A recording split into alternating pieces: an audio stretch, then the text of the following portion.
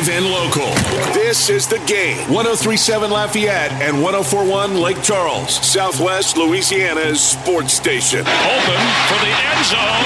It's a Saints touchdown. Streaming live on 103.7 The Game mobile app and online at 1037thegame.com. This is the Jordy Holtberg Show. Hey, baby, we're going to be here all day. Call us up at 337-706-0111. I like this kind of party. Now, here's your host, Jordy Holtberg. And a great good afternoon and welcome aboard on this middle of the week Wednesday, May the 11th, the year 2022. Drama at the SEC softball tournament, LSU and Mississippi State in game one. Tigers score 2 in the 7th to send it to extra innings. And as we speak, they've got a runner in scoring position to try to win this thing in the 8th. As luck has it, we were going to get Patrick Wright, the voice of the LSU Lady Tiger softball team, here in just a minute, but duty calls and he's still calling the game. And so we'll have to wait and see how this all turns out.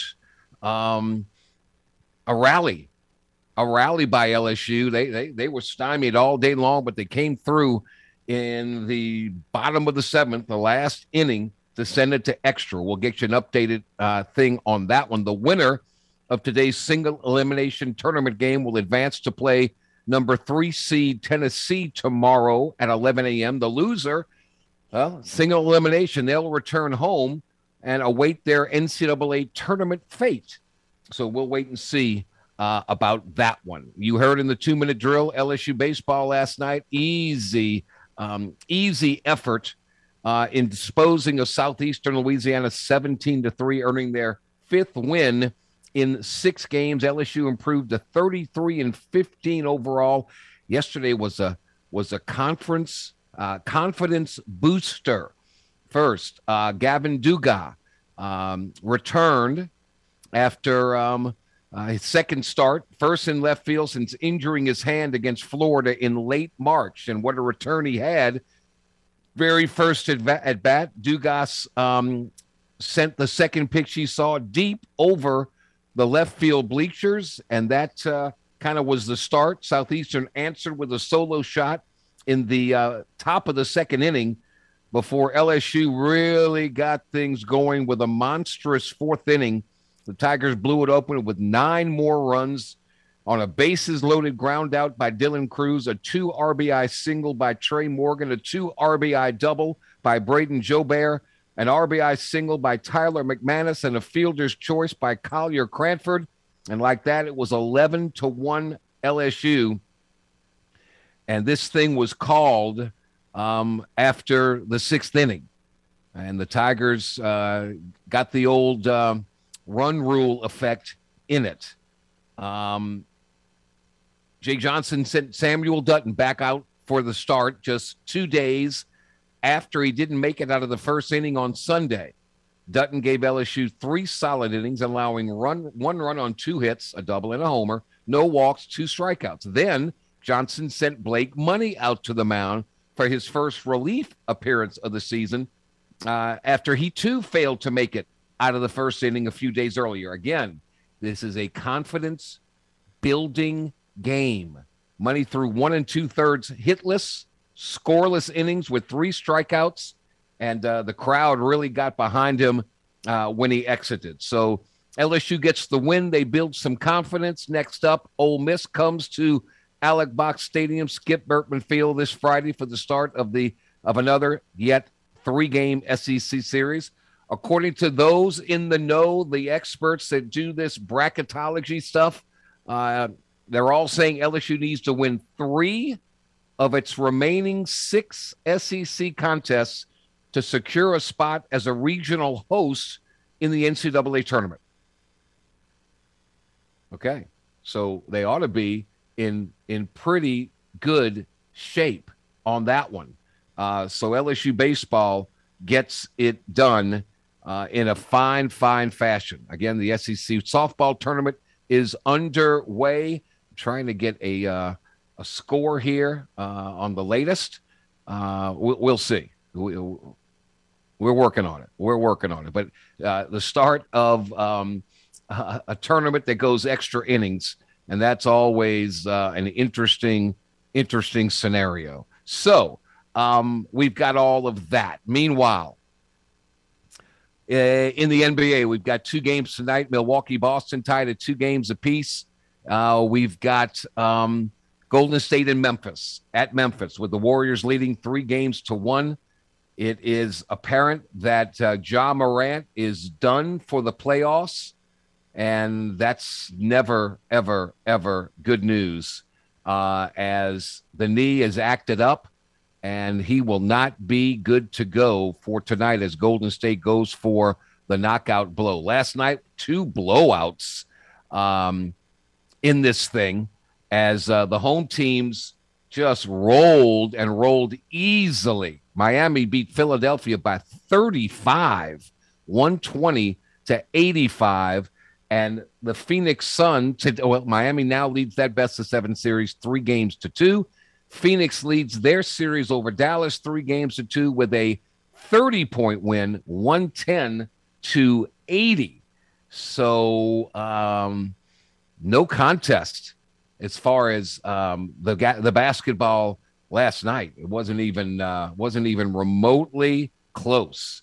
So more games coming. Let me tell you about our guest list today. We were going to get Patrick Wright, and I am and we'll effort to get him. If not now, we'll try and see if we can get him later on in the program to cap off what has been quite a start. LSU is the 6th seed, Mississippi State as the 11 seed, and LSU trying to get it going. So they got a 2 RBI single to tie the game in the bottom of the 7th, and they're still playing tied at 4 apiece.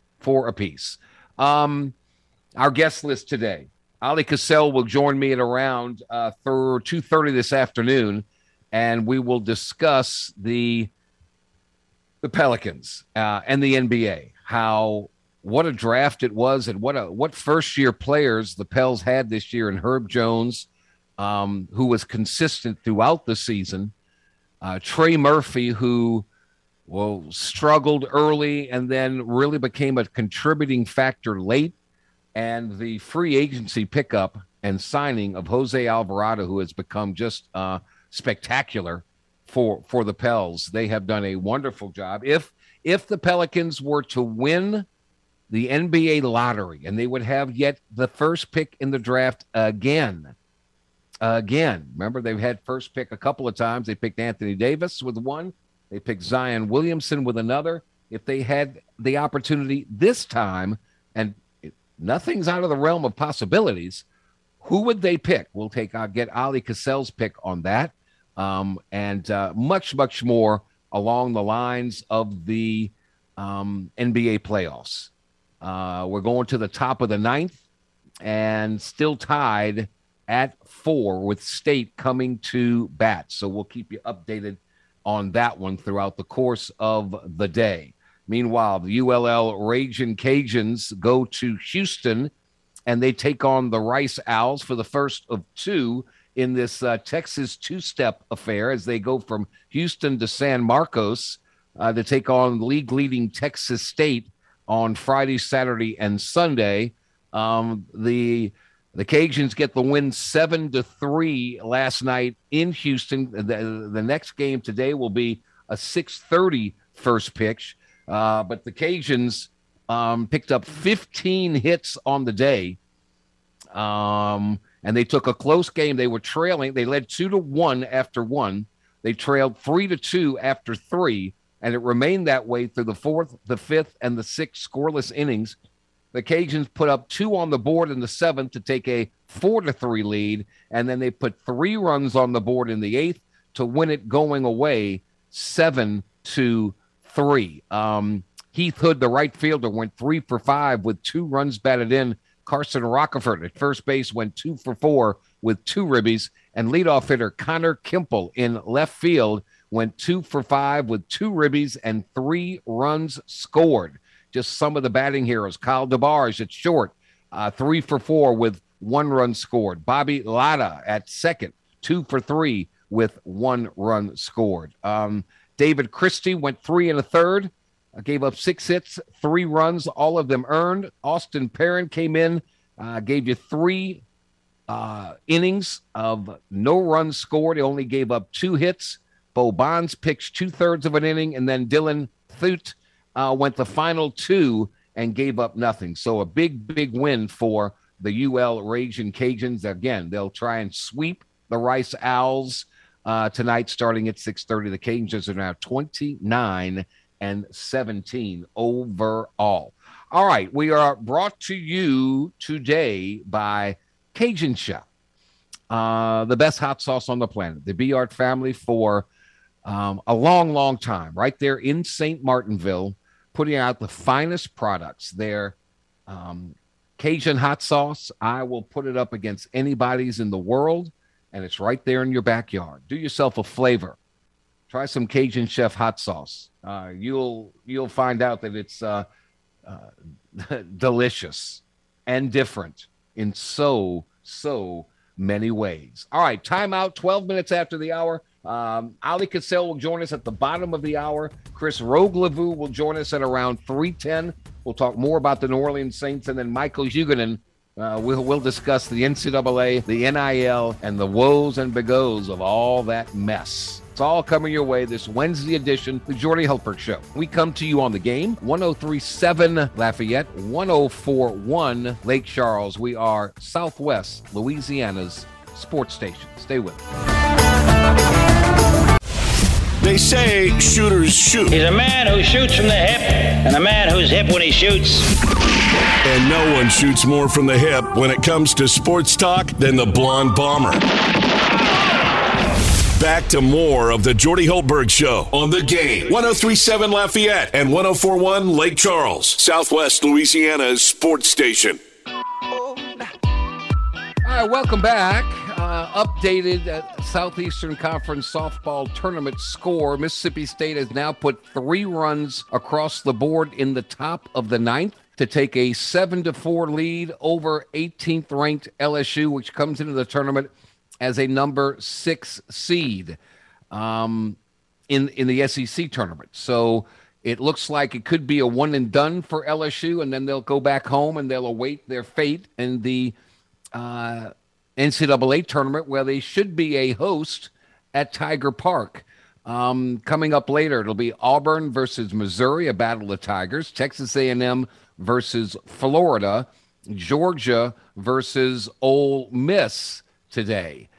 So a busy slate, and you just love it when a tournament goes extra innings to start things off. So we shall see about that. Gail Benson received the Times-Picayune Loving Cup, which honors her philanthropy. And, you know, ever since Katrina, Tom Benson and then his wife, Gail Benson, have really taken the bull by the horns and have made this franchise, the New Orleans Saints, one of the better franchises around the National Football League. And for a small market, it is amazing how this has all come to be, and how at once Tom Benson was vilified because everybody thought that he was going to pack the Saints up and leave and go to San Antonio. But to the NFL's credit, and Paul Tagliabue and the rest, they said, no. You're coming back to New Orleans, and you're going to make it work. And that relationship and that passionate love of the community that Gail Benson has shown, and the loyalty of the people, the fierce loyalty of the people, have made this quite the marriage that is. And, you know, I don't know what's going to happen down the road. People are talking about wanting a new stadium. I'm saying, why? The Superdome is just fine as far as I'm concerned. Gail Benson, 75 years old, owns the Saints, owns the Pelicans, who are a team on the rise as well. And, you can see how stability at ownership and the right people that are the decision makers really are so important in anything. Yeah, you've got to have smart people who go out and get the right players and the most talented players, but it's how you run the day-to-day business. And, forever and a day, from the days of John Mecum owning the Saints, you couldn't always say this. You really couldn't. But now, and I don't think enough credit goes to a Mickey Loomis and a Dennis Lauscha and that group, that inner core that makes this thing work. It's one of the better organizations around, and we're very, very fortunate that they have. And so Gail Benson was honored for the long list of philanthropic organizations and causes that she supports. And that's tremendous. It's hard to believe Tom Benson died in 2018 with a fortune that Forbes estimated at $3.8 billion. Gail is by far the richest Louisianian, but she doesn't hoard it. She gives it, and that's pretty good. So her generosity is well appreciated, and she deserves it. She is a terrific, terrific owner that stays in the background and lets her leadership run things. And she has really, really good people surrounding her to help make those decisions. 7-4 Mississippi State, LSU coming to bat, 3 outs away from one and done and heading back to Baton Rouge. But their season will not be over. They will certainly live to play again. And that's good. That's really, really good. So Hall of Famer Bob Lanier has died at the age of 73. You may not be of age to remember Bob Lanier, a former #1 overall pick. He played for the Detroit Pistons and the Milwaukee Bucks, 14 years in the NBA. He was inducted into the Naismith Basketball Hall of Fame back in 1992, passed away at the age of 73. He was a Hall of Fame player, was a great center, left-hander. And I'll never forget, Bob Lanier was playing for the Bucks, and they were playing the New Orleans Jazz in the Superdome. And one of the Jazz players, I can't remember who it was at the time, but was getting under Bob Lanier's skin and kept agitating him and committed a hard foul on Bob Lanier. And Bob was a big dude. Now, I'm talking a big dude who averaged 20 points and 10 rebounds for his career, the #1 overall pick out of St. Bonaventure back in 1970. Anyway, Bob Lanier had enough, and he went after this New Orleans Jazz player. Rich Kelly was the center, Rich Kelly. And Rich Kelly was scared to death. If Bob Lanier hit you, you were out. You were out. You were seeing stars. And I remember Bob Lanier chasing him off the court up into the bleachers of the makeshift football to basketball configuration back in the day. My parents had season tickets to those games, and they were sitting in that section. And Bob Lanier chased him up the aisle. Rich Kelly went across the aisle and down and back on the court. It was one of the funnier sights I had ever seen. But Bob Lanier, rest in peace. He was a great player and a great ambassador to the NBA. After his career, he got involved with the league office as a global ambassador and a special assistant to David Stern and now Adam Silver. He traveled the world to teach the game's values, and he made a positive impact on young people everywhere. He got along with everybody, but if you crossed him, he was going to stand up for himself and go from there for sure. So Bob Lanier, a great ambassador, really, really cool. Really, really cool. Caesars Sportsbook has LSU as a 3.5-point favorite in the Tigers' season opener against Florida State.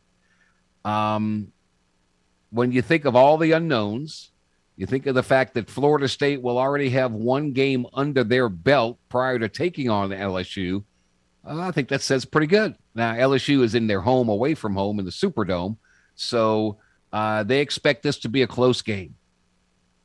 A close game. Bet Rivers Sportsbook released their SEC futures and win totals yesterday, and they have LSU's win total at a paltry 6.5.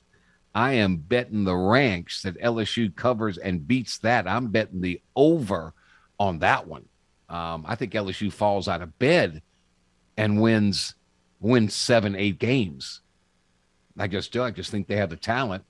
And I think they have a really, really good coach who's really, really smart, and he's going to make sure of it. I would be shocked if LSU went through a 7-6, 6-7 kind of year. I would be stunned, to say the very, very least. So keep an eye on that one for sure. We are brought to you by Cajun Chef. Their Cajun Chef hot sauce. It's a labor of love passed down from generation to generation to generation of the Biard family. They've kept it in-house right there at in St. Martinville.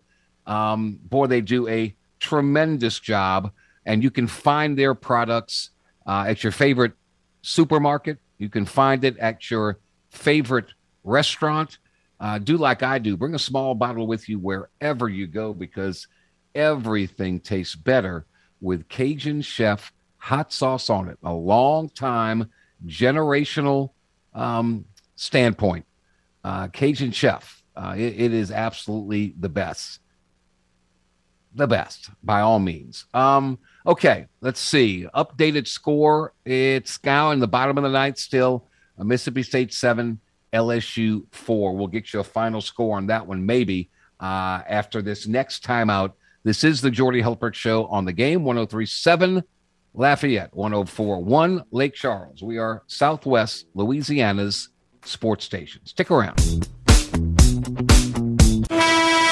Jordy Hultberg was draining three-pointers with ease way before Steph Curry came on the scene or was even born. Now, back to the Jordy Hultberg Show on the Game. 103.7 Lafayette and 104.1 Lake Charles, Southwest Louisiana's sports station. All right, it's a final in Gainesville. Mississippi State 7, LSU 4. Mississippi State advances to the next round. They'll take on Tennessee. LSU will pack their bags, head back to Baton Rouge, and await their softball regional fate as dictated by the NCAA Selection Committee. We shift gears now to, it's a great time of the year if you're an NBA fan or if you really like basketball. It's the best of the best, although last night's scores would dictate otherwise as the home teams just destroyed one another. My goodness gracious, it was no contest. But let's talk NBA hoops with my good friend who does a great job for At the Bird Rights, the one and only Mr. Ali Cassell. Ali, good afternoon, buddy. How are you? I'm doing great, Jordy. And you're absolutely right. This is a great time of the year if you're a basketball fan, especially an NBA fan. These playoffs have been great, even though last night, you're right, it was an aberration. They weren't competitive games, but mostly they have been. Yeah. Miami wins by 35 over Philadelphia. Phoenix wins by 30 over Dallas. They say the series doesn't start until the road team wins. Well, the road team hadn't won a game yet, and so it looks like they might both go 7. I don't know. I don't know how Philadelphia bounces back after that loss. It's crazy. Does Philadelphia bounce back? Can they make it go 7 against Miami? Well, if Joel Embiid scores, say, a lot more than 17 points, and then James Harden, of course, approaches that 30-point game he had in the prior game. I mean, last night, what do you have, like 13, 14 points? That's not enough. Yeah. Your two stars for Philly have got to show up. So I would assume they will, right? This just depends how will Miami play, right? Because Jimmy Butler talked about how he wants this series to be over, and usually this guy, when he starts talking like that, the rest of his team follows. So I'm expecting for Miami to close things out in Philly. I do too. I just think they're tougher mindset. I think they're in a better place, and I love how they play and how Bam Adebayo does what he does. They got shooters. Maybe they got too many shooters. Who's my boy that Robinson doesn't even get off the bench anymore and play hardly? Boy, he'd look good in a Pelly's uniform, I think. He would if he didn't make so much money, I would say. And let's be honest, the reason he's not playing, Jordy, is because he's become very one-dimensional, right? He's really out there just to make threes. He's not giving anything defensively on the glass and in playmaking departments. As for Max Strus, he's a lot more active. I think he had a double-double in that game, in that win against the Philadelphia Sixers, right? He grabbed 10 boards. Right. I mean, that you've got to be able to do a lot more things than just shoot the ball, I think, is what we're learning if you want to be on a good competitive contender like the Miami Heat. You're right. There's no question about it. And Dallas, Luka and Jalen Brunson, they need some help. They're kind of a two-man band, and they get no help from the rest of their starting lineup. And coming off the bench, they didn't get much help either. Only 80 points last night, got outscored 33-14 coming out of the halftime break in the third quarter. And that was all she wrote, boy. Kind of want Phoenix to win. Makes my Pelicans look better. Yeah, that was such a miserable second half. I mean, my goodness. It was competitive in the first half, but I'll be honest, Dallas didn't make their open shots, even in that first half. And that's something they did when they were in games 3 and 4 in Dallas. So that's really just that's a recipe for Dallas. They've got to make those open shots when Luka's creating or Jalen Brunson for the rest of the guys. Because remember what Finney Smith did in Game 4? It was incredible. I think he made 8 threes or something like that. So while I don't think they need 8 threes, they need at least some, right? I mean, I think they made a total as a team, Dallas, that is 8. That's not going to win it because that's a big part of their game. And I think they will bounce back. I think, unlike Philly, I think Dallas going home, and they play so well there in Games 3 and 4, I think they're going to take this series to 7, even though I'm with you. I'd like to see the Pellies and the Dallas Mavericks only just get 2 wins, right, against the Suns. Right. That makes you feel better if you're a New Orleanian. I'm with you. Boy, it sets up what should be a really, really good NBA Western Conference Finals because Golden State is going to beat Memphis. Ja Morant has a bone bruise. His playoff return is very, very doubtful at best, and they lead that series 3-1. But, boy, Milwaukee-Boston, does that have 7 games written all over it? Mm-hmm. It certainly does.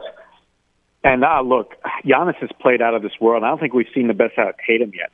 So I'm expecting for Jason Tatum to drop one of those 40 bombs or more coming up here soon because it's turned into a best of 3. And Boston's got that home court advantage. Right. I picked Milwaukee before the series started, Jordy, but I've changed my tune.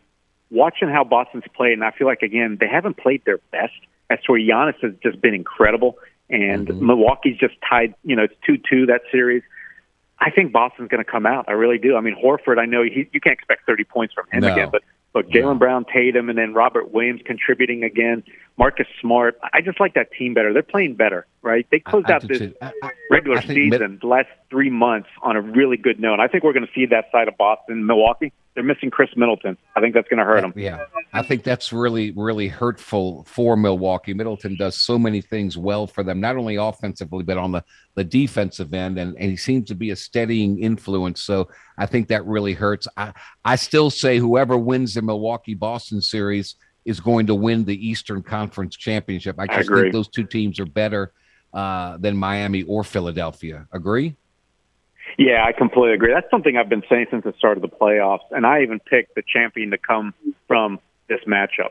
So I'm going one step beyond you. I think that whoever these 2 teams, Boston or Milwaukee, gets to the finals, they're going to beat either Phoenix or Golden State. Yeah. Okay. Picking the East to win it all. Okay. We know that the Pelicans have the Lakers pick. It's and I guess if a miracle happens, they could get the number 1 pick in the draft. Let's just play hypothetical. And we've gotten Anthony Davis with the first pick. We've gotten Zion Williamson with the first pick. If the Pelicans had the first pick in this draft, with all the players that you've seen and have heard of, who would you pick with the number 1 pick for the best fit for what the Pelicans already have in place that would take them to another level up as far as playoff contenders are concerned? Jabari Smith's my guy. I think that he can play a lot of 5 for you on this level of the NBA. He's not done growing. You know, he's 6'10", has an arm span well over 7 feet. And while shot blocking, he didn't really show it off in Auburn. Remember, he played a lot of 4. He was playing next to a big, true center in Auburn. Right.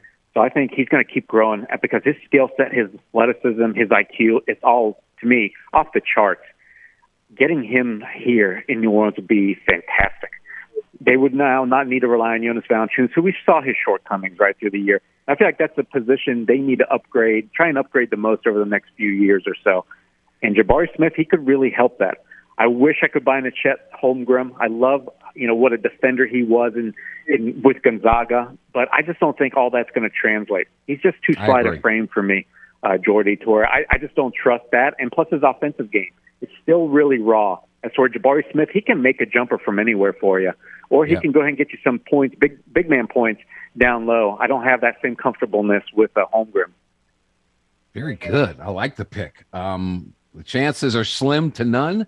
But as long as Slim is alive, we'll keep hope alive. Ali Cassell at the Bird Writes. Do you believe Jackson Hayes will be a Pelican next year? It's a toss-up because, look, he has a chance to sign an extension this offseason. I know that the Pelicans, based on what they've seen, wouldn't offer anything close to a max for him. But the question is, what would he sign it for? And even if they can come kind of to the settle in on the same ballpark range, right? Maybe somewhere in the $12 to $13 million a year. I'm not exactly sure where it is. But usually players, even if they've underperformed, right, they get paid more on their second contracts because people expect that potential to bloom, and you kind of pay for that. Well, with Jackson, I just don't know where it's going to come from. One, we haven't really seen it. I know there's been glimpses. Number two, if Zion's, and it looks from any angle, he's going to be in the Pelicans uniform and happy about it. He's going to be spending, over 30 minutes a game at the 4, right? Power forward position. Where's Jackson going to play? That's his best position. And so suddenly, you're going to pay, and you're going to extend a guy that's not going to even get 18 minutes a game, right? We see he can't play center. There's a good reason why Larry Nance is here. That's why they've held on to Willie Hernan-Gomez, and why I think they'll probably pursue an upgrade for Jonas Valanciunas, like I mentioned, Jabari Smith. Because Jackson's just not that guy. So if they can find the right deal, and I don't know what that right deal is, Jordy, you basically trade him in because you're so expensive on the books now. You trade it for future picks that you can then use for, whether to upgrade your roster or just get another asset that way down the road. Or do you trade him for somebody that can help you now? I'm not sure. But I know that they'll probably kick the tires because his name was in the trade rumor mill, right, before the last deadline. So I expect that to continue.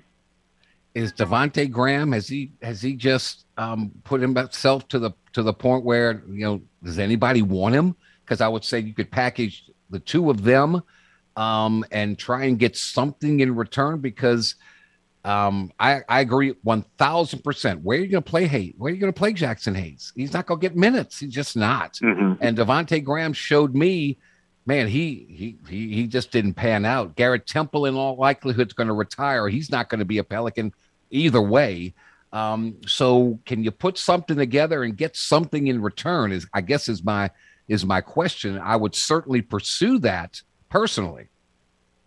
Yeah, you're not the only one, Jordan. I think the majority of fans that follow this team have been trying to come up with packages where you include both of these players, at least one of them. But Devontae Graham is on everybody's short list out of town. Because, look, he had one good shooting month, and that was towards the end of November and all of December. After that, he couldn't hit the broadside of a barn. And honestly, he didn't give you anything else. And then he was also taking minutes away from Jose Alvarado. And that just can't be allowed to happen, moving forward. But I've heard rumors that the Pelicans aren't going to shop him. He is on a team-friendly kind of contract in terms of he's just making $11 million. And you're right, maybe he bounces back. Because if he would, three-point shooting is what this team absolutely needs. They finished 27th in the league overall in that department. So if he could get back to where he was, well, then he would provide value. And this is especially important because if the Pelicans can't add another shooter, well, it's hard to let one go that can space the floor for you, right, when Zion's out there and the other guys. And lastly, here's the thing. You just mentioned it. How tradable is Devontae right now? You got to think there's no value around there. So the best bet is maybe to save face and to say, look, we're keeping him. He had a bad year, but we still trust him because guess what? You can't get anything in return for him. So if I'm the Pelicans, chances are you're probably going to be hanging on to him despite what the rest of us are talking about. Yeah. I keep hearing the name Herder being mentioned out there with the Atlanta Hawks, correct? What are your thoughts on him? I like him, and yet David Griffin likes him too. He was rumored to be after him at the last trade deadline before the deal panned out to get C.J. McCollum. I'm mixed. There's a lot of people that really like Herter. I think he's okay. I've watched enough Atlanta games to where I'm not overly impressed. He can space the floor. He'll have those odd games where he'll, put up 25 points, can dish out 8 assists, and grab you some rebounds. He's a decent defender because of his length, but he's not a good one. He's not the type of player. If we're going to be serious, the Pelicans are a championship contender now, or they should be. They should be thinking like that. Where's Herter going to be? He's not going to be your starter. There's no way he's going to jump ahead of C.J. McCollum, Brandon Ingram, and Herb Jones. And then off the bench, he's expensive, right? I think he just signed an extension, and he's going to be making about $15 million or so a year. So it's tough for me to bite onto that and accept that. Yeah, $14.5 million. I just looked it up while I'm talking to you. So, no, I don't think Herter's your guy. You want to keep young, cheap talent right on the bench, and he's not going to be adding more wins to this team, I feel like. So, no, that's not a guy I would pursue. So where does the three-point shooting come from with this roster? I mean, you're throwing caution to the wind with Devontae Graham. McCollum, absolutely. Other than that, who are you comfortable with? Yeah, that's huge. I mean, again, it sounds like they're going to go ahead and give Devontae another chance. So you got to pencil him in for at least being able to space the floor enough, maybe get up to that 38 to 40% range, because he's been decent, right? And Charlotte, I've watched enough of those games. He wasn't the guy we saw last year. I'm not sure what happened to him last year. I've had some people tell me it was injuries that affected him, and he did have a lot of nagging foot problems and such, so maybe that held him back. But you're right. They do need more shooting. I just don't think the route is to go pay $15 million for a guy that's going to be getting 20, 25 minutes off the bench at the most, because you're going to be developing Trey Murphy. And on top of that, next year, Jordy, they're going to be about $7.5 million from the luxury tax. And that's basically bumping your head right up against that level where are you sure you're going to go past it? Because Miss Benson probably wants to see a real legitimate winner before she's going to be paying the tax. So getting a Hurt or somebody like that's going to knock you over. So you got to find somebody cheap. Maybe get somebody through the draft. They've become very good at drafting people, right? So I don't know, but you got to find somebody cheap if you're going to keep most of these main guys for next season. What's the future for Kira Lewis, in your opinion? I think he's going to be a very good backup in this league. I really do. I think we saw enough of him before his injury hit, right, to where he showed such a burst, and he was utilizing it to get to the rim or set up others. His numbers really jumped off the page for me when you looked at it, like his last 10, 11 games when he became a solid fixture in that lineup before the injury. And I think that's his potential. Remember, he's just 21. I think he's going to get that shot because he had a decent shot in Alabama. I just think learning the NBA game, having a pandemic, everything just being so irregular ever since he's become a pro really set him back. But I see the talent there. I really do. He's that great change of guard pace that I think this team could use, right? While I love Alvarado, I don't think he has what Kira could give you offensively. And that is a guy that would be a one-man fast break. He'd be so fast. He could lead second teams. As for Jose, you trust more defensively. I think Kira could be a guy you could trust offensively, whether it's with the Pelicans or not. Could they play the two of them in the backcourt, or are they too small? You got to think that's too small. I mean, I know Kyra's 6'2", 6'3", but he's so slight of frame. And Jose Alvarado, he'll bang with some, we saw shooting guards. He doesn't care who he mixes it up against, but his best position, of course, is guarding the point guards and nagging the heck out of like the Chris Pauls of the world. So that's the problem. If you keep both of these guys, how do you get them out there in the court? Because we didn't like, and Willie Green didn't like playing Devontae Graham with either CJ or Jose all too much last season. So you're right. That is a problem moving forward. He's kind of like Jackson Hayes. Where does he find minutes? How does he get better if he's sitting on the bench all the time? Because he's not passing up Alvarado and he's not taking McCollum's minutes. So we shall see. I'm going to ask you one more question. Yeah, Jordy, real quick, I just want to add something to that real quick. We've got to remember Kyra's coming off a major injury. So I don't think we can expect him to be ready to be battling for serious, earnest minutes, right? I think he's going to take at least half of the season. So let's see if Jose Alvarado pans out. There's been more than enough rookies that come in this league where, they had an explosive rookie season, but it somehow doesn't work after that. So having Kira as a backup, who's, like I said, going to be taking his time coming back from injury. And remember, he's just entering his third year. So you're in no rush to have to worry about his second contract yet either. I'm with you. Ali Cassell at the Bird Rights. Let's go back to that draft. with Zion number 1, Ja Morant number 2. They're two opposite ends of the spectrum. There's no question about their ability and their superstardom. One is big and strong and carries a lot of weight. The other one's very pencil thin and carries little weight. Both of them take the ball hard to the basket. Both of them draw a lot of contact, a lot of fouls, a lot of body abuse. 5 years from now, who has the better career? Who lasts longer, the heavy dude or the pencil thin dude? Oh, my goodness. You're putting me on the spot. I have no idea. I don't think anybody does. But, look, I would actually bet on Zion. He's already gone through, I feel like, his injury nexus, right, where he didn't take care of his body. And he saw the results of that. And I think this has really opened his eyes, or at least you think it should. And by all accounts, it sounds like he's really, changing his approach. Now he's got the right teammates, the right coach, everything in place for him to succeed. And, boy, did you see the pictures from Duke's social media on Twitter? He looks absolutely in great shape. And his arms, he's 21 years old, and he looks like he's, ready for the weightlifting contest or something. I don't think anybody's going to be able to hurt that guy out there. Yeah. That's where Yeah, Jordy, look, he played 57 games this past season, and while he's played 100 more than Zion over their 3 years, I feel safer picking, I think, Zion on having a better career from this point forward, because I think he's going to be on the court more. Ja, he's still flying around too much to where you feel comfortable that he's going to be able to avoid those major injuries, right? I mean, it's hard for me to believe with his mentality, he's going to want to change his game to slow it down and be more careful, right? He's got that Russell Westbrook all about him, but he doesn't have the body. I really worry about his future. All right, we shall see. Milwaukee, Boston night. Who you got? I'm going to go with Boston. They're back home. Right. I think Tatum's going to explode. All right. Golden State wraps things up against Memphis, or does Memphis steal one at their home? I think Memphis gave them their all in the last game, but they just couldn't make a shot.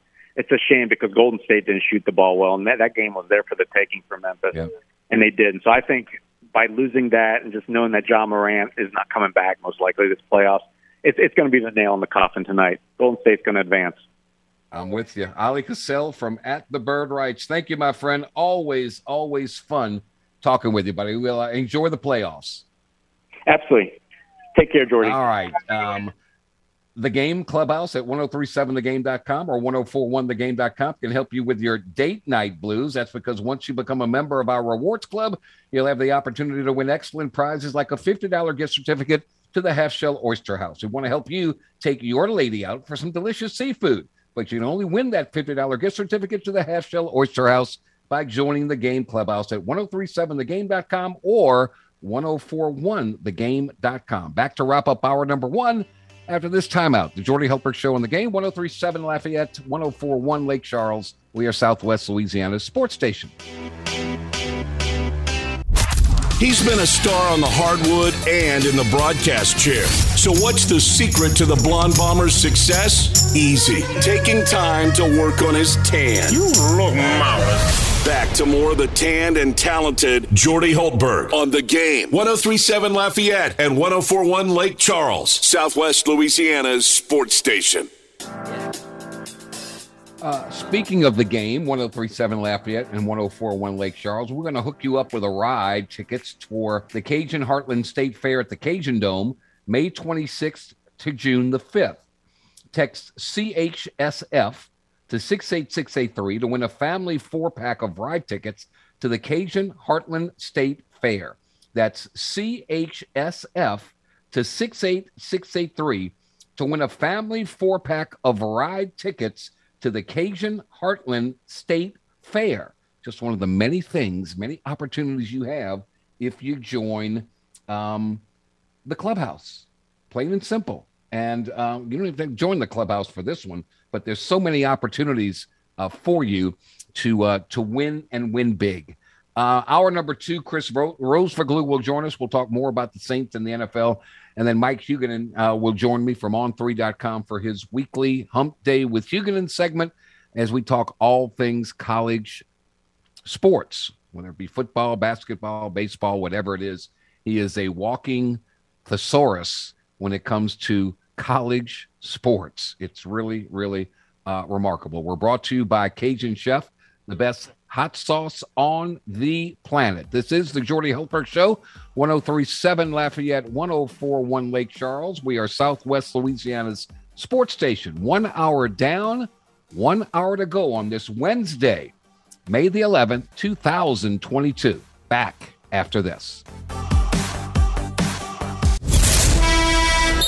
Live and local. This is The Game. 103.7 Lafayette and 104.1 Lake Charles. Southwest Louisiana's sports station. Open for the end zone. It's a Saints touchdown. Streaming live on 103.7 The Game mobile app and online at 1037thegame.com. This is the Jordy Hultberg Show. Hey, baby, we're going to be here all day. Call us up at 337-706-0111. I like this kind of party. Now, here's your host, Jordy Hultberg. It's hour number 2 of 2, and away we go. The Jordy Hultberg Show brought to you by Cajun Chef, the best hot sauce on the planet. My main man, James Mesh, back in the Master Control Suite in the Game Studios, which are on the campus of Delta Media, which houses KLWB, which is 103.7 Lafayette. We're also on with our good friends in Lake Charles, 104.1 in Lake Charles. We're streaming 1037thegame.com, 1041thegame.com, and in the Acadiana area, we'll simulcast on television, 133 on 32.3 Stadium, 133 on LUS Fiber. So we're here, we are there, and we are everywhere. Tomorrow we'll find out the NFL schedule according to one source, NFL week number 3. How about this one? The Cincinnati Bengals at the New Orleans Saints with a NBC primetime kickoff. Might be a couple of LSU fans in that one in the Superdome. The Bengals at the Saints, week 3 of the NFL schedule. Wow. Lots of talk now, lots of conjecture about the Pelicans and where are they going to end up drafting? What pick are they going to have? Are they going to get lucky and be a top 4 pick? Are they going to be no worse than 8 or 9? We shall see. Lots of speculation for a team that a lot of people are buying now, and that would be pretty good because this is a team it's only going to get better and better, and it seems like Zion is all in, and that's good. Now the question is, are they going to offer him that full max contract or something close to the full max contract? They're going to offer him the full max, right? They're going to do that. I don't think there's any question of that, and he'll sign it, and then he'll be locked in, and that will be terrific. SEC softball tournament underway. It went extra innings. LSU tied it with 2 runs in the bottom of the 7th to send it to extra innings. It was a scoreless 8th inning. In the 9th, Mississippi State garnered 3 runs. LSU came up empty in the 9th, and Mississippi State wins it 7-4. The Bulldogs had 12 hits, no errors. LSU 4 runs, 6 hits, 2 errors in the ball game. So Mississippi State survives and advances. They'll play Tennessee tomorrow at 11. LSU's SEC tournament run is over, and they will head back to Baton Rouge. They will certainly, with their RPI and their ranking, they will be one of the regional hosts. Just depends on who comes to Baton Rouge and Tiger Park for that. So we shall see. The Raging Cajuns were winners last night against Rice. Really just took care of business. They'll try to sweep the Owls today before they head over to San Marcos with momentum on their side and a chance to catch the league-leading Texas State Ball Club if they can win that series. So they'd have to sweep it to catch them and surpass them, and we can see. We shall see. They're swinging the bats really good. Pitching settled down. So the Cajuns are a team on the rise, and we will see what happens with them. You heard in the NBA playoffs last night, it was really just no contest as the home teams dominated last night. Miami beat Philadelphia by 35, 120-85. They just took care of business. Embiid and James Harden limited to a combined 31 points. Heck, for the Sixers to win, Embiid's got to get 31 points on his own. They can't go like that. Balanced scoring for the Heat, all 5 starters in double figures, led by Jimmy Butler's 23. Off the bench, Victor Oladipo had 13. Tyler Hero had 10. So they had 7 in double figures. They outscored Philadelphia by 31-19 in the first quarter. Everything was kind of even throughout then. And then in the fourth quarter, the Sixers waved the white flag of surrender, and Miami outscored them 39-19 to make it a 35-point blowout. And now Miami with a 3-2 lead in that best-of-7 series as it heads back to Philadelphia for Game 6. Meanwhile, the Phoenix Suns with no problems over the Dallas Mavericks. Dallas led by 3 after 1. Phoenix led by 3 at the half, and then they came out of the second half into the second half, third quarter, outscored Dallas 33-14 en route to a 110-80 victory overall. Only 80 points. Luka Doncic with 28, Jalen Brunson with 21, and that's it basically for Dallas. Nobody else even stepped up. Meanwhile, Devin Booker had 28, Ayton had 20, Bridges had 14, Johnson had 14. Just balanced scoring across the board for the Phoenix Suns. Chris Paul only took 8 shots. He got 7 points, but he did have 10 assists and a steal. And so now the Phoenix Suns in control of that series, 3-2, as it heads back to Dallas. 2 games on the docket tonight. All eyes on Boston as they host Milwaukee with that series tied at 2 games apiece. I think, the winner of this series may end up being the NBA champion before it's all said and done. And then the nightcap tonight, Golden State with a 3-1 advantage over the Memphis Grizzlies. Ja Morant has a bone bruise. He's going to miss the game tonight, and it's doubtful that he returns for the remainder of the playoffs.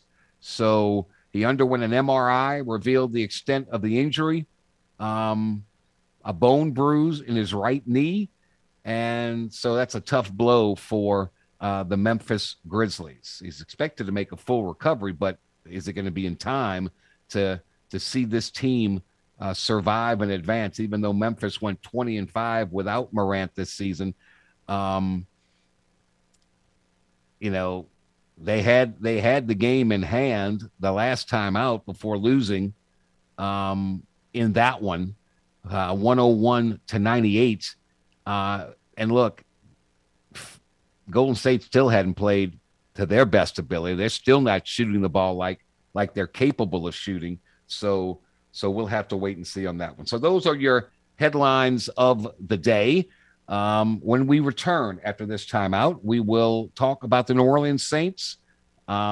Is there a better defense on paper than what the Saints present? And if there is, who is it? We'll debate that with Chris Rosevoglu after this timeout.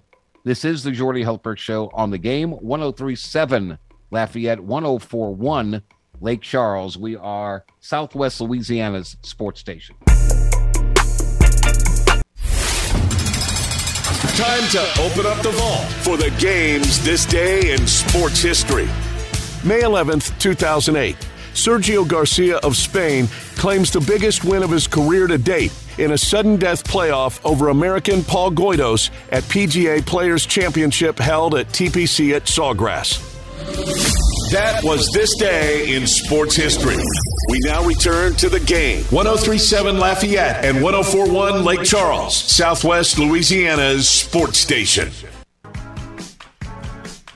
All right, let's talk a little NFL and New Orleans Saints with our good friend for The Spun and SI Now Saints podcast for Boot Crew Media. And I think, as I saw, it's called Straight Up Saints Podcast. I love it. Our good friend Chris Rosevoglu. Christopher, happy Wednesday, man. How you doing? I'm doing well, Jordy. Happy Wednesday to you. Hope everything's doing well for you. All right. We've got all the picks in. We've got to kind of feel for this thing. I'm curious now that we have done what we think is going to upgrade our passing game with Chris Olave and a healthy Michael Thomas. What do you think are realistic expectations for one Jameis Winston? What does he have to do to aid and abet this team? I think one thing he might have to do is similar to what we saw last year, taking care of the football. Obviously, that's going to be a big part of it. You don't want to go into a season where your quarterback has a high turnover number. And I don't think that will be the case. I think Jameis has definitely learned from what kind of transpired in 2019. But I do think one thing he's going to have to do more than what we saw last year, and I'm not going to blame him, the personnel last year just wasn't optimal for him, is pushing the ball downfield. Now you have Chris Olave, who, we kind of discussed about it previously. We expect him to be a perimeter wide receiver. You have him out on the boundary and expect him to make plays downfield, and that's something that Jameis Winston's obviously going to benefit from because he is a quarterback who can really stretch the field with his arms. So I think he needs to take a couple more shots down the field, and I think more importantly, which will help his numbers, because last year we saw the passing yards number weren't great. If Michael Thomas is healthy, that's going to be a good security blanket over the middle of the field, keep the chains moving. And I think for the Saints, there was a big issue with sustaining drives towards I'd say throughout the whole year, not even just the beginning of the year. And a lot of that had to do with getting themselves in tough situations, third and long, and then not having the receiver count overcome it. So I think Jameis has to kind of do a mix of taking what the defense gives you, which he did last year, but also kind of push the ball a little bit more, because you're not going to have to worry about having everything on your shoulders. This is a well-balanced football team with a strong defense. So I think for Jameis, anywhere, I would say, my comparison I made for him recently about this, can he play similar to the way that Ryan Tannehill's played in Tennessee? And if he could do that, I think the Saints are going to be just fine. Yeah, that would be outstanding. It appears to me that the biggest glaring position of need now is the running back position. According to reports, the Saints are going to be releasing Josh Adams. He's been with the Saints since signing as a member of their practice squad back in November. Who is out there that you think is valuable that could help this team? Look, and this is all predicated upon Alvin Kamara having to miss some time, right? So you got to get somebody in case he does. Who's out there? I actually think there are a couple of options out there that intrigue the Saints. I think the one that makes the most sense in terms of he probably is the best option available, I think it has to be Darrell Williams, the former LSU player from the Kansas City Chiefs. I mean, he's a guy who last year when Clyde Edwards-Helaire went down, he really stepped up. He had over 1,000 scrimmage yards last season. I thought he played some of his best football, and he's still just 27 years old. I think that's the type of player that the Saints can bring in, and if Kamara misses time, I think he can step up. And if Kamara doesn't miss time, then this is just another weapon to add to your offense, and he's really good around the goal line. That could be a benefit. I think a player, maybe not as intriguing of a name, but I think very serviceable, is a player like Devontae Booker. I thought he was the Giants' best running back last year. He's a good pass protector. He's a decent receiver out of the backfield. I think those are attributes the Saints certainly love. And then I think if you're going for maybe a little bit of a high-risk, high-reward, I think a player like Tariq Cohen. He's been out of football for the last year and a half due to an ACL injury, but if the Saints want to take a shot on him, and we saw in 2018 he was really, really productive. He had over 70 catches, over 700 receiving yards.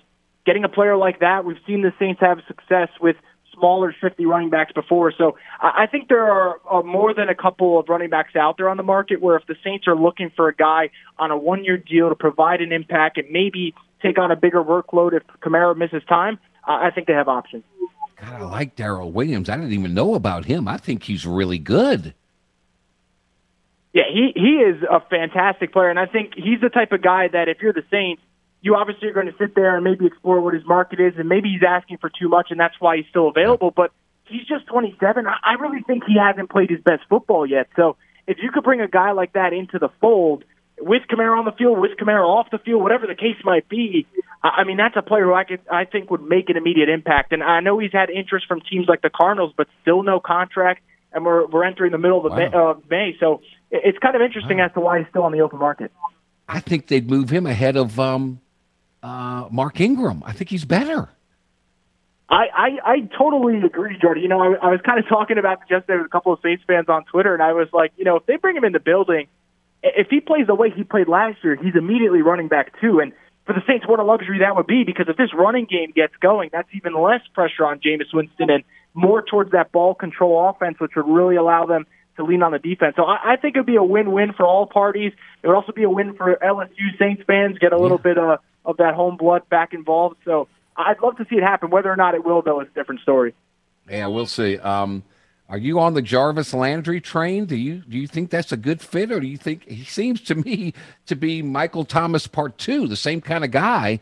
Is there any smoke to that? Is there any fire to that smoke or whatever?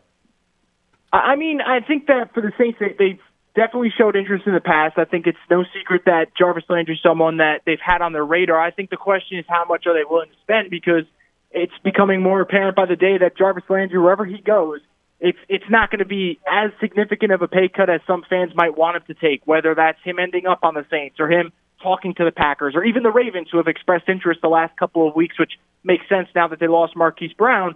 I think for Jarvis Landry, he's looking to play on a team that's considered a contender, but also get paid pretty handsomely for it. So I think for New Orleans, it comes down to a couple things, but none more important than how confident are you in Michael Thomas's recovery, because you mentioned it. Him and Michael Thomas kind of do the same thing. They're possession receivers, dominant over the middle of the field. And if the Saints feel like Michael Thomas is back to 100%, and I know Dennis Allen said he had some hurdles to get over, but if they feel comfortable about where he'll be at in July for training camp, I don't know if you really have to go push all your chips to the center of the table and get Jarvis Landry. Now, if you're not feeling too comfortable about Michael Thomas, then that changes the equation. And I think that you got to be a little bit more aggressive in your pursuit of Jarvis Landry, because I still think he has good football left. But I think for the Saints, if you feel good about Michael Thomas, you can go get a cheaper veteran option in the building, like an Emmanuel Sanders who's played here before, or a Cole Beasley. You know, guys out there who are still serviceable, just won't make you, cost an arm and a leg to get him. But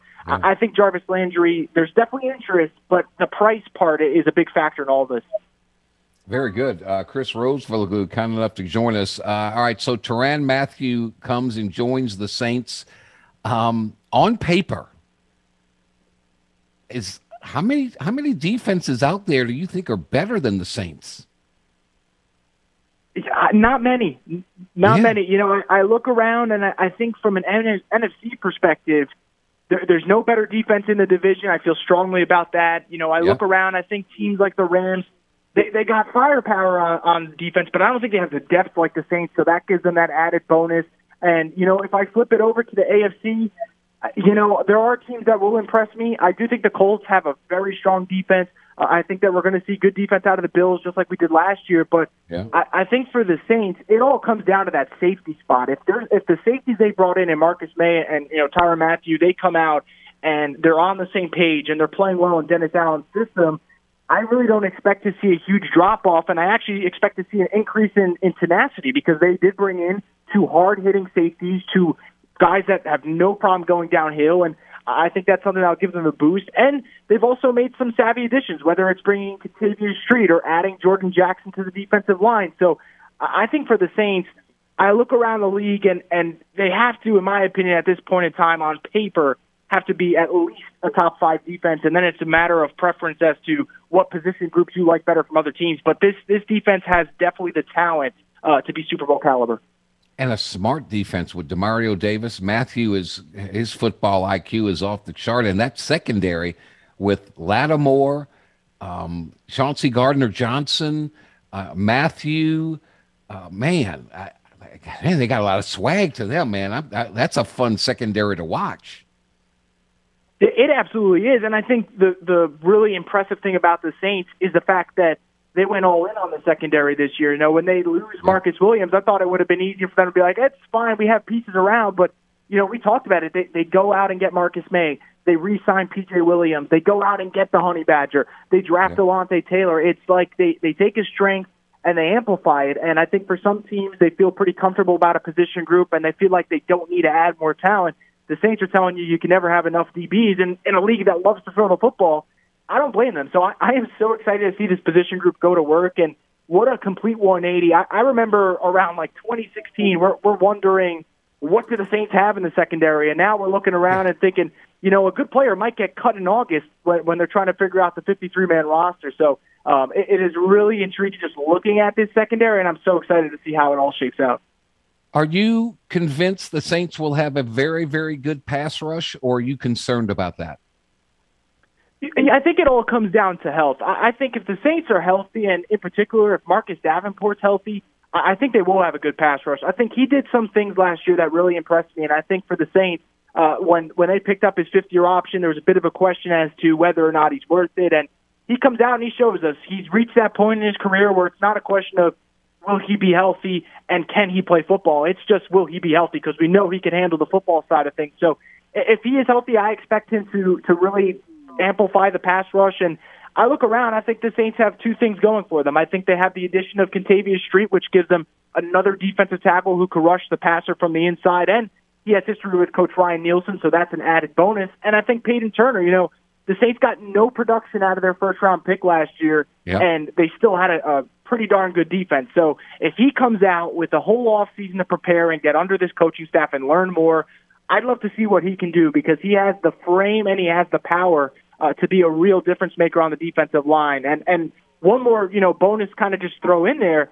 The way Cam Jordan finished the 2021 season, is there a carryover to that? Because if there is, all of a sudden we're talking about Cam Jordan kind of having a second-half run in his career, because he was one of the more dominant defensive ends over the last month and a half of the season. So I do think that the Saints have more than enough firepower to be a really, really disruptive defensive line. It just comes down to health, as always.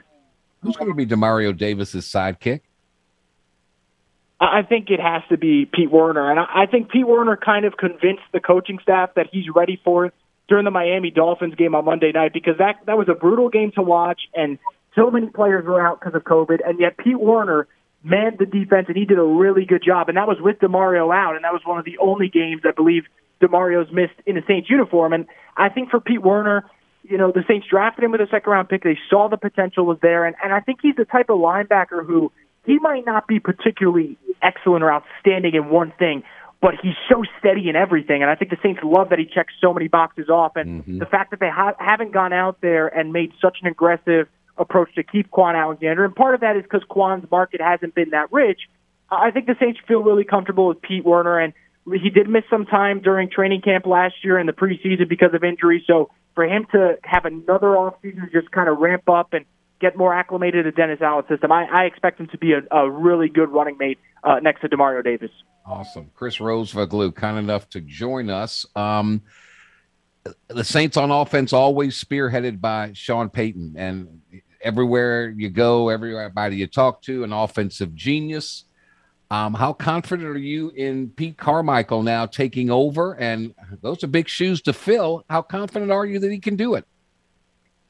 Those are definitely big shoes to fill. And I think for Pete, the question's going to be those crunch time situations, right? Because I think the one thing that I loved about Sean Payton the most was you can't tell if it's first down in the second quarter or if it's fourth down in the fourth quarter. It doesn't matter. The mentality doesn't change. He's always aggressive, and I've always loved that about Sean Payton. So I'm curious for Pete, when he gets in those situations and it's money time, how does he approach it? But I think that for him, we've seen him, next to Sean for so many years that I expect some of the offense to stay the same. And I think that's kind of a good thing for the Saints. I never thought the system was the problem over the last couple of years where they struggled. I thought it was a lack of talent at receiver or a lack of talent at tight end or whatever it may be, just the skill position players weren't great. So I think for Pete, we might see one of two things. I think for the Saints, getting back to running the football a little bit better than they have, I think that's something that should be important to them, and I hope they do kind of lean towards that, and we'll obviously get a sense of it early in the season.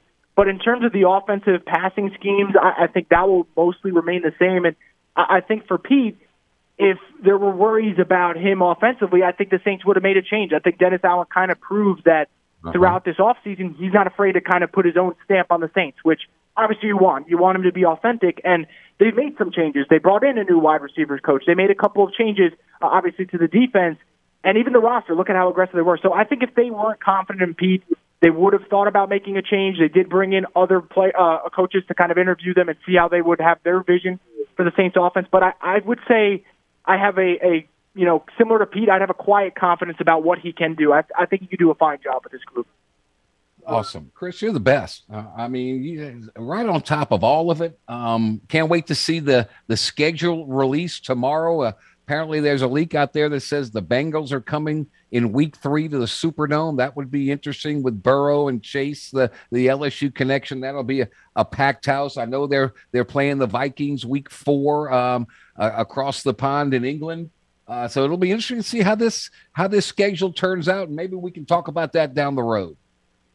I can't wait. And to your point, wherever that Bengals-Saints game is, no matter what date it is, I just hope it's a primetime game because that's going to be a fun one. Yeah, they think it's an NBC prime timer, so we'll see. We will see. Chris, thank you so much, man. Keep up the great work, and we're always thrilled to get you on, man. Really are. Thank you so much for having me, Jordy. I appreciate it. Buddy. You're the best. Chris Rose for Glue. The game will be broadcasting live from Lake Charles this Saturday for the This Is Home Festival.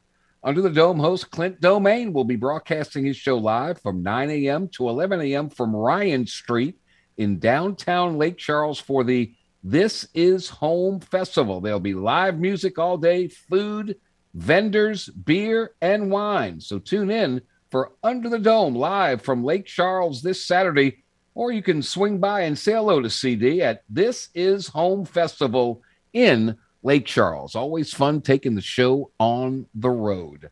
We'll take a quick time out here. When we come back, Hump Day with Huguenin on the Jordy Hultberg Show on the Game. 103.7 Lafayette, 104.1 Lake Charles, Southwest Louisiana sports station, brought to you by Cajun Chef, the best hot sauce on the planet, decidedly different, delectably delicious. We'll be right back.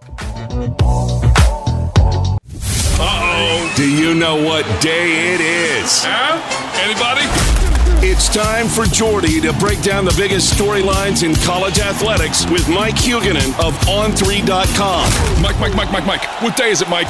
Here is Hump Day with Huguenin. On the Game. 103.7 Lafayette and 104.1 Lake Charles, Southwest Louisiana's sports station. My main man, Michael Huguenin, On3.com. Good afternoon, sir. How are you? Doing quite well, thanks. What's happening over there in Orlando these days? Not much. Once the Magic season ended, there's not a heck of a lot going on here sports-wise. Everybody's still parsing why the Magic are so bad. Is there any hope? All that kind of stuff. But, I think sports fans everywhere, obviously it's baseball season, a long way to college football. In fact, I believe we're 158 days from the start of the season. But it's these are the dog days of summer when it comes to college football. LSU opens up with Florida State. Florida State, of course, with a great history in the past, along with Miami and Florida, the big triumvirate in the state of Florida. What are your thoughts on Florida State this year? Man, they are, for the second year in a row, they're counting big time on transfers, which I think is sort of an indictment of the recruiting that's been going on in Tallahassee. They have not recruited well. Their quarterback, Jordan Travis, who's a transfer from Louisville, is a really good running quarterback, a long way to go as a passer. The offensive line has been a absolute sieve for the last 5 years. That's going to be interesting to see. They're counting heavily on Jared Verse, a transfer from Albany, to be their main pass rusher. It's a team that lacks proven skill position players. So this is a game, I know there's concerns about LSU's defense and what's it going to look like offensively, but that's a game I think LSU, let's put it this way, if LSU struggles against FSU, that's not a good sign. Yeah. Okay, very good. Michael Huguenin, On3.com. Momentum is moving within the ACC to remake its football scheduling model, perhaps even as early as 2023. They're talking about a 3-5 model, which would give each school 3 annual opponents while cycling in 5 new opponents per year. You like that model?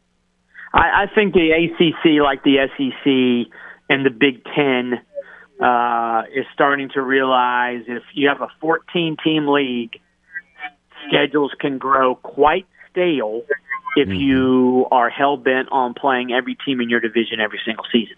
The division, I think the NCAA has said that maybe we don't need divisions anymore if you want to have a conference title game. So, I think the SEC will move to a pod system when Texas and Oklahoma get there. And I think the ACC showing, hey, we need to improve our scheduling idea. I think the Big Ten will quickly follow suit. And that's a good thing for fans of teams everywhere, frankly, because you're going to see, presumably, again, it gets the staleness aspect gets old. If you're an Ohio State fan, oh my God, we play Maryland every single season. Who cares? If you're a Florida fan, we play Vanderbilt every single season. Who cares? So that kind of stuff's going to change, and that's a good thing. Michael Huguenin, On3.com. The NCAA unveiled some NIL guidance on Monday in an effort to stem the pay-for-play recruiting inducements funneled by boosters and collectives. It sounds like it's all bark to me and no bite. It's kind of like the town where you drive and there's no cops ever out there, so nobody ever follows the speed limit. It just seems like a lot of nothing to me. It is. And, you and I've been on your show for a long time now. We always make fun of the NCAA. And it's easy and it's deserved. But I think, you look back at some of the things the NCAA got criticized for, and it pales in comparison with how much they've screwed up NIL. First off, we should be 5 or 6 years into the NIL era. We're not even a year into it. The idea that they totally abdicated their responsibility, put up basically zero guardrails, is ludicrous. We had a story last week quoting an NIL expert. It's like trying to put toothpaste back into a tube. And if you use toothpaste, and everybody uses toothpaste, there's a time that you've been in your bathroom and you've put your hand down by accident on your toothpaste tube and the toothpaste squirts out. And you're like, okay, I got to wipe that up and throw it away because I can't get it back in the tube. Well, that's sort of like where we are in the NIL period right now. The toothpaste is out of the tube. You're not fixing it. You're not going to be able to jam it back in. So let's not worry about what's happened already. Let's focus on what is coming down the road. So let's put up guardrails for future NIL activities. The idea that there's going to be some kind of magic bullet, so to speak, that Congress is going to save the NCAA from itself in terms of NIL is ludicrous. But the NCAA, I think there's enough coaches and administrators who are irritated that maybe you can put up some minor guardrails and everybody actually will follow them. The NCAA is extremely worried about getting sued and losing again in court, but I think there are some things that could be done that everybody would agree on that would make things it would calm the waters in what has become a wild, wild west situation. Give me an example. What would be something that would calm the waters? The idea that if, there supposedly is a rule. The one NCAA guideline that was put in place was no pay for play. Well, that obviously has been blown out of the water, and you talk to enough lawyers and collectives people, they're like, we've written these contracts that if the NCAA takes us to court, they're going to lose. But maybe there is for lack of a better term, a gentleman's agreement that, we got to curb some of this stuff. Let's make it legitimate. Let's not be giving NIL deals to people before they're on campus. Now, if you want to give them a deal once they're on campus, that's fine. But it's like the $8 million deal at Tennessee. They're recruiting a kid they're basically giving an NIL deal to a kid who hasn't even entered his senior year of high school. It's crazy. That's the kind of stuff that NIL was not supposed to be about, and that's the kind of stuff that needs to end. Golly. Michael Huguenin, On3.com. Can you imagine if they had NIL back in the day, what a guy like Johnny Manziel would have commanded? Or Herschel. Herschel Walker, Reggie Bush, Tebow, Kevin Falk would have been monstrous. I mean, Kevin Falk was one of those dudes. We wrote about him in the 90s, late 90s at Sporting News. And he's the guy, remember he had the signing day news conference at I think it was a restaurant in Karen Crow. It's so, he would, Fournette would have been a huge pre-NIL guy. But yeah, some of the money that some of these dudes would have made is incredible. God, I just cannot even fathom. I mean, 5 years from now, is this going to be a big deal, or are we all just going to settle in? Because in other words, like here in Louisiana and LSU, you've got the LSU Alumni Foundation, who's out there. They're a fundraising entity. You've got the Tiger Athletic Foundation that supports the athletic department. That is a fundraising entity, and they take that money and they build improvements to stadiums and all that stuff. And now you've got the NIL people, and they're all calling the same people. To try and get the money. So somebody's going to be left behind. Yeah, there definitely is an undercurrent of angst among ADs because just what you said, there's a finite supply of true boosters out there with enough money to make gigantic impacts. Do you want them giving their money to a collective, or do you want them giving money to your school to help you upgrade your facilities? And there are ADs out there who are worried about that, unquestionably, because, like you said, if I'm a big booster that's willing to donate $5 million a year, which is a hell of a lot of money, and how long can that be sustained? But do I want to give it to a collective, or do I want to give it to the school? And, you have some collectives saying our goal is to raise $25 million annually. Well, I don't know if that's possible. I agree. Annually. It's exceedingly interesting to see where this is going, and the market is going to settle, no question. But again, I mentioned earlier, we should be in like year 5 or 6 or 8 of the NIL era, and the market already would have settled. But now it's everybody's out there for themselves, and there's a lot of collectives like the one that John Ruiz runs at Miami. That's oh my goodness! Every time you turn on you read something about Miami, there's John Ruiz giving an NIL deal. There's a bunch of collectives that have been in the news, but interestingly enough, collectives at Ohio State aren't well known. Collectives at Alabama aren't well known. Collectives at Texas A&M aren't well known. There are collectives there doing big time work. They're just in the shadows, and I like that. The shadow economy of college athletics still exists, and now it's a little bit more above board and legal, but it's still out there. But again, the idea that there's going to be a quarterback there's going to be a player at Tennessee that signs an $8 million NIL deal before he gets on campus. That's going to be interesting in the locker room as well, because when you played, you knew there were dudes on your team and dudes you played against who were getting money. It wasn't publicized. Now, the minute these kids walk in the door at their school, that's the $8 million quarterback, or that's the $8 million running back. It's like Quinn Ewers last year at Ohio State. There's the mullet-wearing guy that has $1 million NIL deal. That kind of stuff can engender some bad feelings. So that's one more thing coaches have to worry about. Yeah, you're exactly right. Michael Huguenin, well said on 3.com. I'm curious, in this part of the world, Billy Napier did a great job at Louisiana with the Ragin' Cajuns. Now, of course, he's at the University of Florida. What are the early reports you're hearing about him and how he's trying to change that culture and he's trying to fit in with the swamp and all that? What's the early reports? Yeah, the infrastructure repair has been the big deal. They've increased their recruiting staff size by almost double. He is pressing the flesh and doing a great job. He's much more personable than Mullen. He's willing to go out there and be a backslapper, and that's something that Dan Mullen was not good at.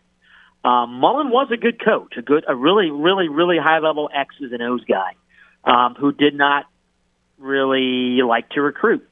I think Napier likes to recruit. I think he understands the importance of recruiting. The question with him is, okay, he was extremely successful in the Sun Belt. Can he be extremely successful in the SEC? And I would argue in the Sun Belt, he usually had better players than the opposition. That's certainly not going to be the case this year or next year at Florida. Maybe by year 3, it'll be the talent disparity will have lessened. But he's doing and saying all the right things now. The infrastructure aspect certainly has improved. He's made a lot of small changes that players like in terms of the training table, better accommodations in the dorms. I went to the University of Florida a long time ago. Parking's always been a gigantic issue for on campus for students. He got special dispensation for football players in terms of parking. So they're all ecstatic about that. So he's doing a lot of little things that are seen as positives, but obviously we're not going to know if his coaching translate to the SEC. We'll start finding out this fall. Michael Huguenin, On3.com. If you could come up, I just thought about this, with a Mount Rushmore of SEC football coaches.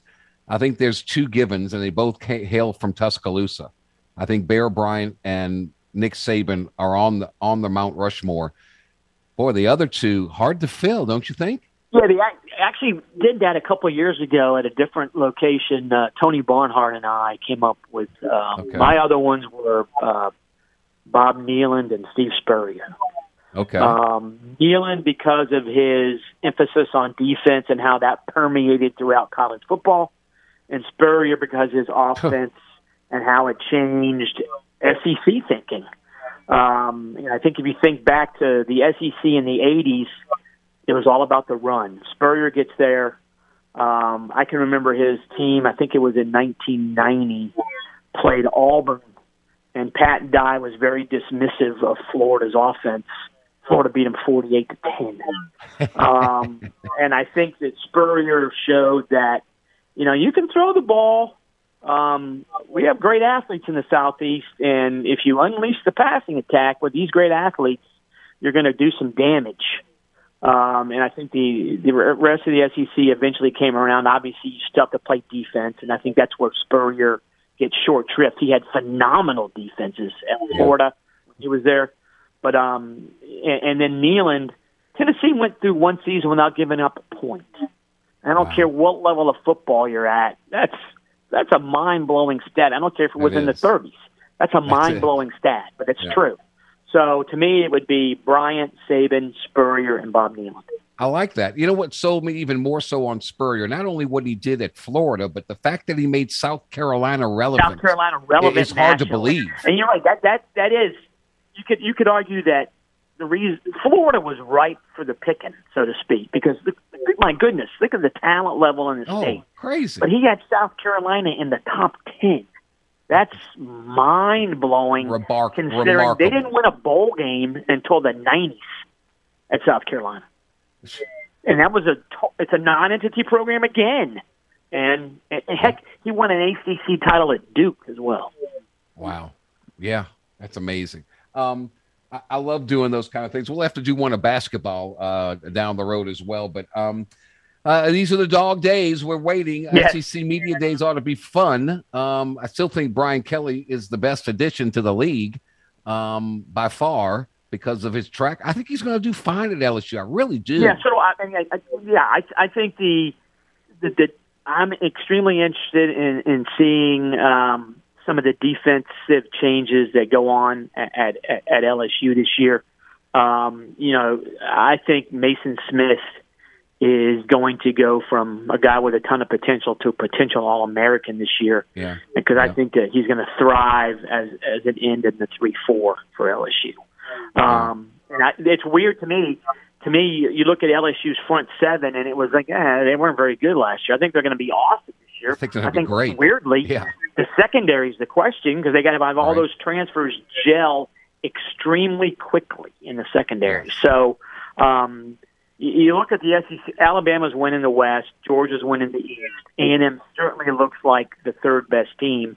But if I'm an LSU fan, I'm thinking, anyway, maybe we're the fourth best team in the league, which means we're going to win 9 or 10 games. I don't know if that's truly doable considering how bad they were the last 2 years, but I agree with you. I think Brian Kelly is a really high-level coach. And I've said before, if he can recruit to Notre Dame, and he did, it's going to be a heck of a lot easier for him to recruit at LSU than it was at Notre Dame. Michael Huguenin, on3.com. You're the best. Wednesdays are better with you, man. Thank you so much. All right, appreciate it. Talk to you next week. Thanks, man. All right, well. Tune in next week to the Jordy Holbert Show for Hump Day with Huguenin here on The Game, 103.7 Lafayette and 104.1 Lake Charles, Southwest Louisiana's sports station. All right, time to wrap things up. LSU softball coming home. They lose to Mississippi State in the SEC softball tournament 7-4, but they'll be a host in the NCAA regionals. Thanks to Ali Cassell, Chris Roseverglue, Michael Huguenin. Thanks to you, James Mesh, as well. If today is your birthday, May the 11th, happy birthday from all of us to all of you. You share yours with one of the greatest players in SEC football history, Cam Newton, 33 years young today. I hope you have a great rest of your Wednesday. Until tomorrow, I'm Jordy Helper. Stay thirsty, my friends. Stay healthy, my friends. Do everything you can to be kind to everybody and be happy. So long, everybody.